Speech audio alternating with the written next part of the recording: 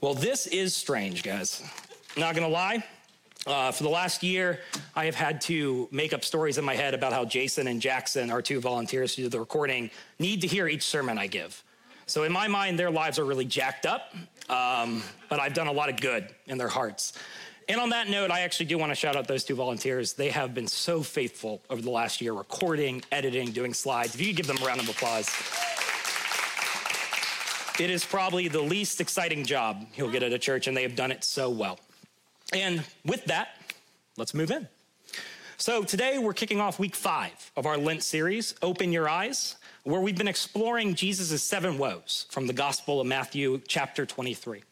And specifically, we've been looking at how they provide this invitation to fast or to repent from a religious hypocrisy, to open our eyes to where maybe we've missed the kingdom in our lives so we can embrace Jesus' vision of kingdom integrity on the other side of Easter, to learn to be people whose character, words, and deed overlap and intertwine.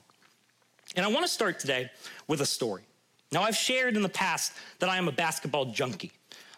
Believe it or not, I actually used to be pretty good at basketball, which is crazy because of this, but I could get to the basket. I was hyper athletic. I played great defense, at least until one fateful day in college. I had the ball, and I went to take a hard first step to get to the hoop, and I just stepped funny. See, what happened was I stepped on the side of my foot, and the full force of that step came down and turned my ankle 90 degrees.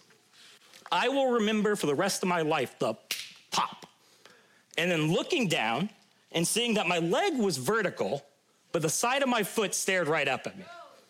And I had this one infinitely long second, with one clear thought. That's not right. And then pain, agonizing pain. See, what happened, as it turns out, is that I tore the ligaments that connect my foot to my leg, separated the ankle essentially from my leg, possibly dislocated it. It was the worst injury I have ever had. And for some time, I was done playing basketball, believe it or not. Crutches, a brace, the whole deal. And when I finally could play again, I was amped, as you would be. I got my gear. I always had good gear. I liked looking like a basketball player. I laced up, and I was ready to ball out, my triumphant return in my mind. And then reality hit me like a ton of bricks. You see, a few things became immediately clear. I think first and foremost, I couldn't move the same anymore. Side-to-side movement hurt. My first step, that force of pushing off, was shot. It was all gone. My foot just felt like it was stuck in sand. Worse, things like quick twitch movement, being able to just jump, right? It was gone. See, things that I used to do without thinking about it suddenly took thought to get my foot to do any sort of hard movement. Rebounding, shot blocking, even a jump shot. Suddenly I had to think about instead of just actually naturally doing it. And that made me have to accept the reality. My ankle was simply not the same. It was just weaker. And no amount of willpower was going to change that. And that hurt. But you know what made it truly hard? It wasn't the physical damage. It was actually at first that I did not accept that reality. It was my internal world. I could not accept that something was wrong, that something had fundamentally broken. Instead, I insisted I was fine and kept trying to force myself to play the way I used to. And y'all, I truly sucked at basketball for the first time in my life. Ever seen an athlete that just loses their athleticism? Overnight, suddenly they go from great to terrible? That was me. You see, I just lost it.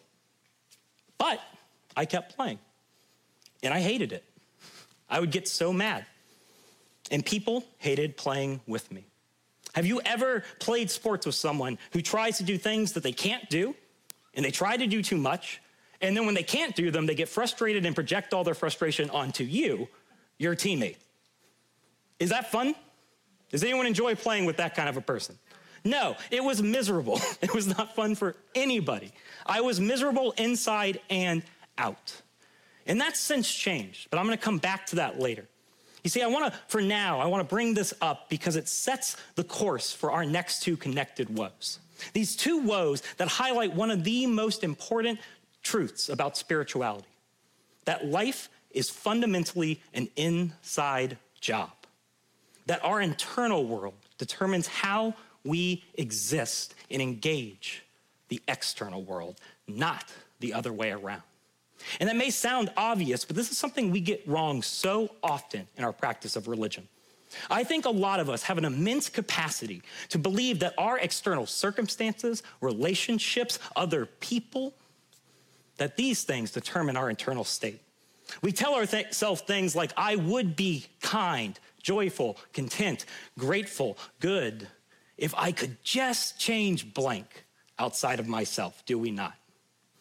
We have this capacity to think that we have to change everything and everyone else to fix us, which turns religion into something kind of gross.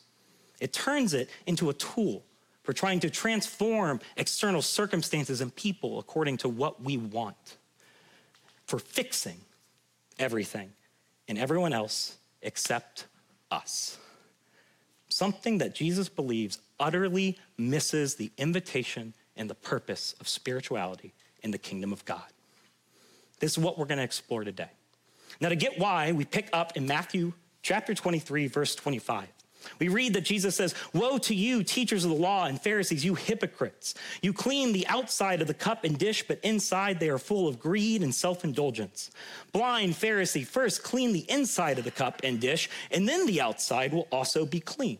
Woe to you, teachers of the law and Pharisees, you hypocrites! You are like whitewashed tombs which look beautiful on the outside, but on the inside are full of the bones of the dead and everything unclean. In the same way, on the outside you appear to be people who are righteous, but on the inside you are full of hypocrisy and wickedness." So Jesus presents two illustrations. He calls Israel's religious leadership dirty dishes and pretty graves. Now, to understand both of these metaphors, we need to explore two terms that Jesus uses: clean and unclean. Now, in his Jewish context, these aren't terms that refer to being physically dirty. No, they're terms from the Old Testament related to God's holiness and how humans should interact with that holiness. You see, biblically, God is the sole creator of all life, which makes him holy, unique, set apart, and deserving of deep respect and reverence. And to show that, God's people were commanded to keep things antithesis to his nature from coming into contact with him, especially when they worshiped him in his temple, which they accomplished through something called ceremonial purity, distinguishing things as being either spiritually clean or unclean. Now, this is incredibly alien to us as 21st century Americans, and it's actually really complex. It would take multiple sermon series for me to walk through the nuance of this ritual purity. But for today, I want to lay out just some key points to help us understand these terms. First, clean and unclean were ceremonial statuses, either or propositions. They marked whether something should or shouldn't be brought into God's presence during religious ceremony. Most things were clean, but things associated with stuff like death, decay, disease, things that were antithesis to God's nature, they were labeled unclean. And they were believed that they shouldn't be brought before God. Does that show respect to bring death before God? The God of life? Come on, guys. Thank you. No, unclean should not be brought before God. Second, uncleanness as a status was believed to be transferable onto people or spaces. Again, incredibly alien for us. But think of it like mud. You get outside, you play in mud, what happens? You get mud on you, right? You walk into your house, what happens? The house gets muddy. You give a hug to your unsuspecting friend, what happens to them? They get muddy. In an overly simplistic way, this was true for uncleanness. You touch something unclean like a dead body, you'd get death on you. And you'd get death become unclean. Third, because of this, becoming unclean was considered part of life. Things happen. People could get unclean. For example, Uncle Joe dies. Do you have to touch his dead body to move it? Or do you just leave it rotting in the living room? You got to touch a dead body and you would become unclean. Things happen. However, choosing to then bring that uncleanness into contact with God or others, that was a moral issue in the Old Testament. Getting muddy happens, but tracking mud into someone's house, is that cool? No, it is not. Hugging them while you're muddy, is that cool? No, it is not. Same with waltzing into God's temple or into contact with other people when you have death all over you. That does not show respect to God and his children. This is how it worked. And finally, this leads us to our last point. Becoming unclean wasn't permanent. The Old Testament provided ritual washings and ceremonies to become ritually clean again, cleaning up before entering God's presence or contacting others to show respect. And I bring all of this up today. It's important because the Pharisees were incredibly committed to remaining ceremonially clean. They created complex rules to avoid touching anything unclean and to maintain strict external purity, even to the point of having specific rules for how to wash utensils, like bowls. And this is what Jesus is referencing. Jesus references such rules to make his point about spirituality, which is actually really intuitive when you think about it. Imagine you've got a bowl, right? You eat out of this bowl every single day. It's the only one you own. And after every meal, you extensively clean the outside, but not once in your life do you clean the inside of the bowl. What happens? Gross. Spotless looking on the outside, but inside you get a whole bunch of moldy food and maggots, right? And then you go back to eating out of it the next day. Gross. Am I right? Yes. Exactly. But do you get his point? You see, which matters most for having a healthy, usable bowl for eating? Washing the inside, right? If you got that order wrong, wouldn't that be absurd? The same is true, according to Jesus, when we get the order of spirituality wrong. You perfect external aspects of religion without letting God heal your internal world, your attitudes, your heart, your thoughts, your worldview, your desires, which for Jesus is incredibly problematic because that's the source of everything. What we do flows out of who we are in Jesus' mind. Getting this backwards makes religion about superficial change without ever healing what actually matters, the heart that produces our actions. That remains broken, it remains filthy, built up with moldy pride, greed, self-centeredness, judgmentalism, everything that's broken our world. We miss the purpose of spirituality. We forget that life is an inside job. And this sets up the sixth woe, which highlights what this produces in our world when we get it wrong. He calls them whitewashed tombs. Now, again, to understand this image, 2 points. First, Jesus is in Jerusalem during Passover at this time in Matthew, a crucial holiday in the Jewish year. Israelites would flood into Jerusalem, quadrupling its population pretty much overnight for the entire week leading up to the holiday. Thus, there was a custom that you need to understand, because the second point is that a proximity to a corpse was a major way to become unclean. And if you became unclean, you would miss the Passover festivities. So this custom was pretty simple to understand. It's what Jesus is referencing. Officials would go around the city and they would take white chalk and they would mark tombs that had dead bodies in it, which looked really pretty. But you get the more important point? It warned out-of-towners to stay away. Imagine, you don't know Jerusalem well, and you come across a tomb and you have no idea if it's full of unclean bones or not. You don't know if you can get close to it, or if you're gonna risk missing Passover by becoming ceremonial unclean. So they would mark them white to say, stay away, keep your distance, don't come any closer. And Jesus says, getting this order wrong makes you a completely whitewashed tomb to the point that you can't tell the difference or not.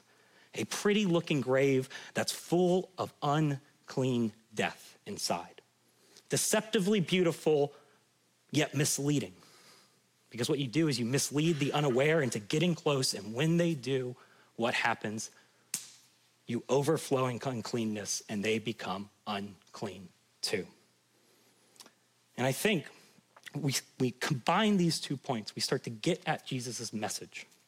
You see, neglecting inward transformation in favor of outward puritanical religion costs us the purpose of spirituality. And even more dangerously, it creates hidden danger for others, drawn by the false image of purity that we project. And when I think about this, I think it hits home when I sit with the concept of character defects. If you don't know what this term means, character defects are broken attitudes, thoughts, behaviors, or worldviews that get in the way of connecting fully with God, ourselves, or others. Patterns that often begin with wounds that we coped with through some defect of character. We were abandoned, so we learned to leave relationships first or become hyper-independent. We don't need anybody. We were hurt by someone we trusted, so we learned to numb, control, get angry, see everything as dangerous when it comes into contact with us. We were told we weren't good enough, so we learned to blame ourselves for everything. We all have these. And what makes them interesting is that they're incredibly hard to change. That's because they got us at some point in our life through past hardships, and they became intertwined with who we think we are. Does anyone find themselves saying, I'm an angry person rather than a person who gets angry? I'm an anxious person rather than a person who has anxiety. I'm a controlling person, not a person who struggles with control. You see how they get intertwined with our identity. This is what makes character defects so hard to change. And the problem is that though they helped us in the past, in the present, they separate us from reality. Has anyone had thoughts or behavior patterns that pop up even when it's uncalled for in the moment? You get angry for no reason. You get entrenched in your pride for no reason. Am I the only one? You get afraid for no reason. Am I preaching yet?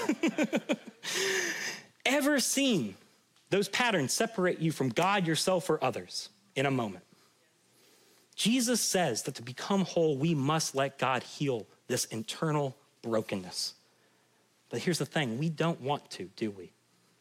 We often would do anything to avoid healing these parts of ourselves.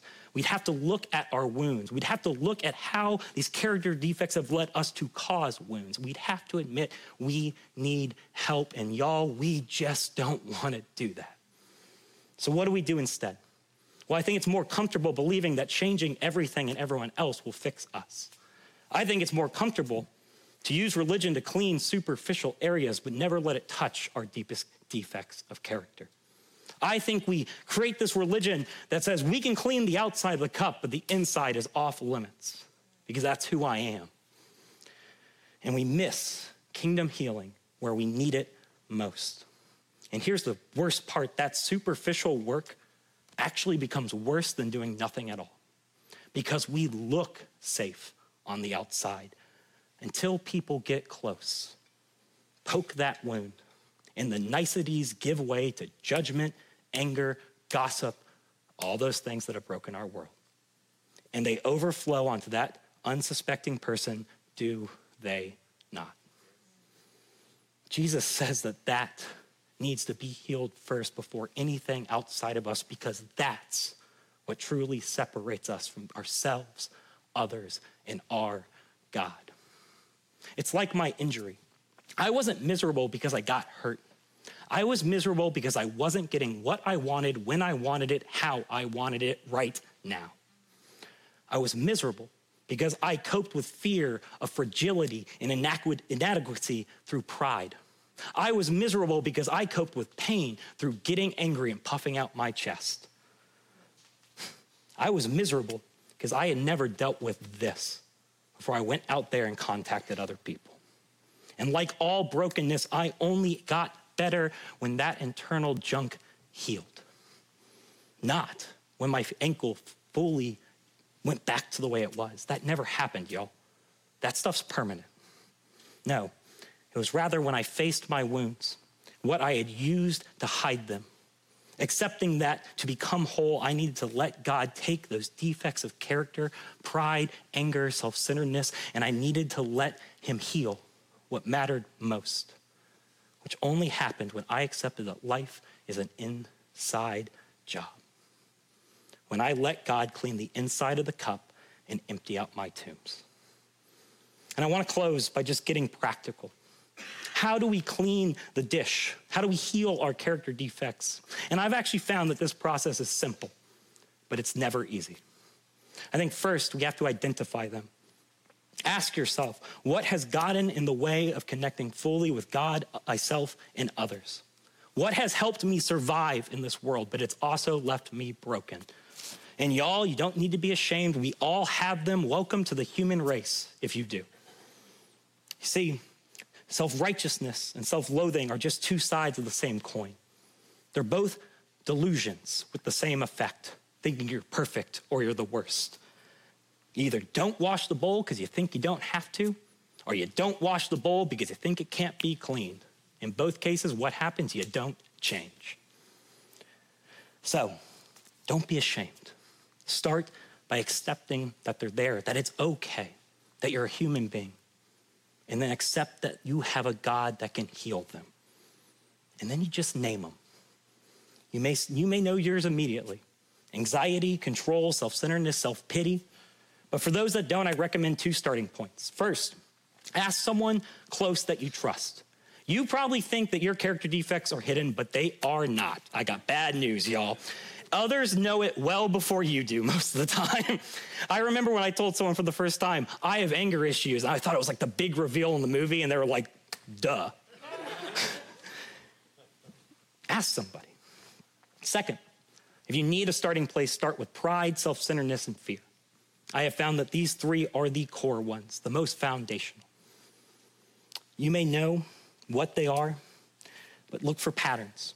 Look for patterns in your relationships, your habitual behaviors, your immediate thoughts during stress. Get simple, name the theme, look for the forest, not the trees. Second, tell someone, a counselor, therapist, a mentor, a sponsor, someone wise who's walked the path of healing before. Saying them out loud helps so much if you've ever done this before. Just say it. And also admit that you need help. You need other people, you need different perspectives, because I'm gonna be honest with y'all, if you could have healed these on your own, you would have by now. Would you not? We need someone else. Third, own them. You can't surrender what you do not own. That is a fact of life. Remove circumstances, remove blaming other people, focus only on what you can control, your response, your side of the street. Now, to be clear, I'm not talking about abuse here. There are things done to us in our life that we have no ownership over. And those are complex, and I highly recommend going to a therapist to work through the implications of those events. However, what I am talking about today is the majority of cases where, if we are honest, we know that we help develop these, feed them, and make them grow. How has your internal world produced habitual, broken responses? What's that cost you? How has it cost others? Name them, tell them, own them. Fourth, and this is the hardest part, give them to God. And I usually hate things like this because it sounds too simple. But in this case, it kind of is. You see, we can know that they're broken, but letting them go is so hard because they helped us limp along for years. They helped us survive. And releasing them hurts, but y'all, we need to if we're gonna heal. And in this, Jesus offers grace. We do not earn his love or forgiveness. We do not earn his care. We do not earn his invitation to be healed. That is given, it is never earned. So what you do is you lay them down knowing fully that he wants to heal you of them like he has tried to heal our world. Humbly ask him to take it each day, but prepare yourself to actually let it go. If you don't know where to start, I pray the 7th step prayer from the 12 steps every morning. My Creator, I am now willing that you should have all of me, good and bad. I pray that you now remove from me every single defect of character which stands in the way of my usefulness to you and my fellows. Grant me the strength as I go out from here to do your bidding. It's a powerful prayer. And then I just name each one: anger, self-centeredness, pride, judgmentalism. Finally, commit to practicing their opposite. It was obvious but profound when I realized that my character defects have opposites. I had just never thought of that before. Selfishness, selflessness. Anger, peace. Control, surrender, judgmentalism, acceptance. Every day, name its opposite and then commit to practicing it in your daily affairs. Some days you'll do great. Some days you'll slip. Transformation in the deepest parts of us takes a lifetime. It's okay. God loves you. But assess at the end of your day, where did I do better at responding to a situation without judging a person? Where did I do better at not being afraid today? And then recommit to doing better tomorrow. That's it. This is what it means for me to fast from our character defects, to embrace kingdom integrity, letting God clean the bowl and empty the tomb, because there's true lasting healing available. I don't know where you need to hear that. Maybe you've made a mess of your life and you're like, amen, Pastor Mike. Or maybe you're just tired of hurting yourself and other people in silly ways. Maybe you just need to hear that there's more. You're just tired, that there's a true self available that you can become. Maybe you just want to give away something better than you've been given in this life. Look at the world. Does it need more pride, fear, self-centeredness, and judgmentalism? Does it need its opposite? I know my answer. And I know I want to be someone who brings something better into this world that God loves. That's the invitation. That's what I want to open my eyes to and find new life within this Easter. Amen. Amen.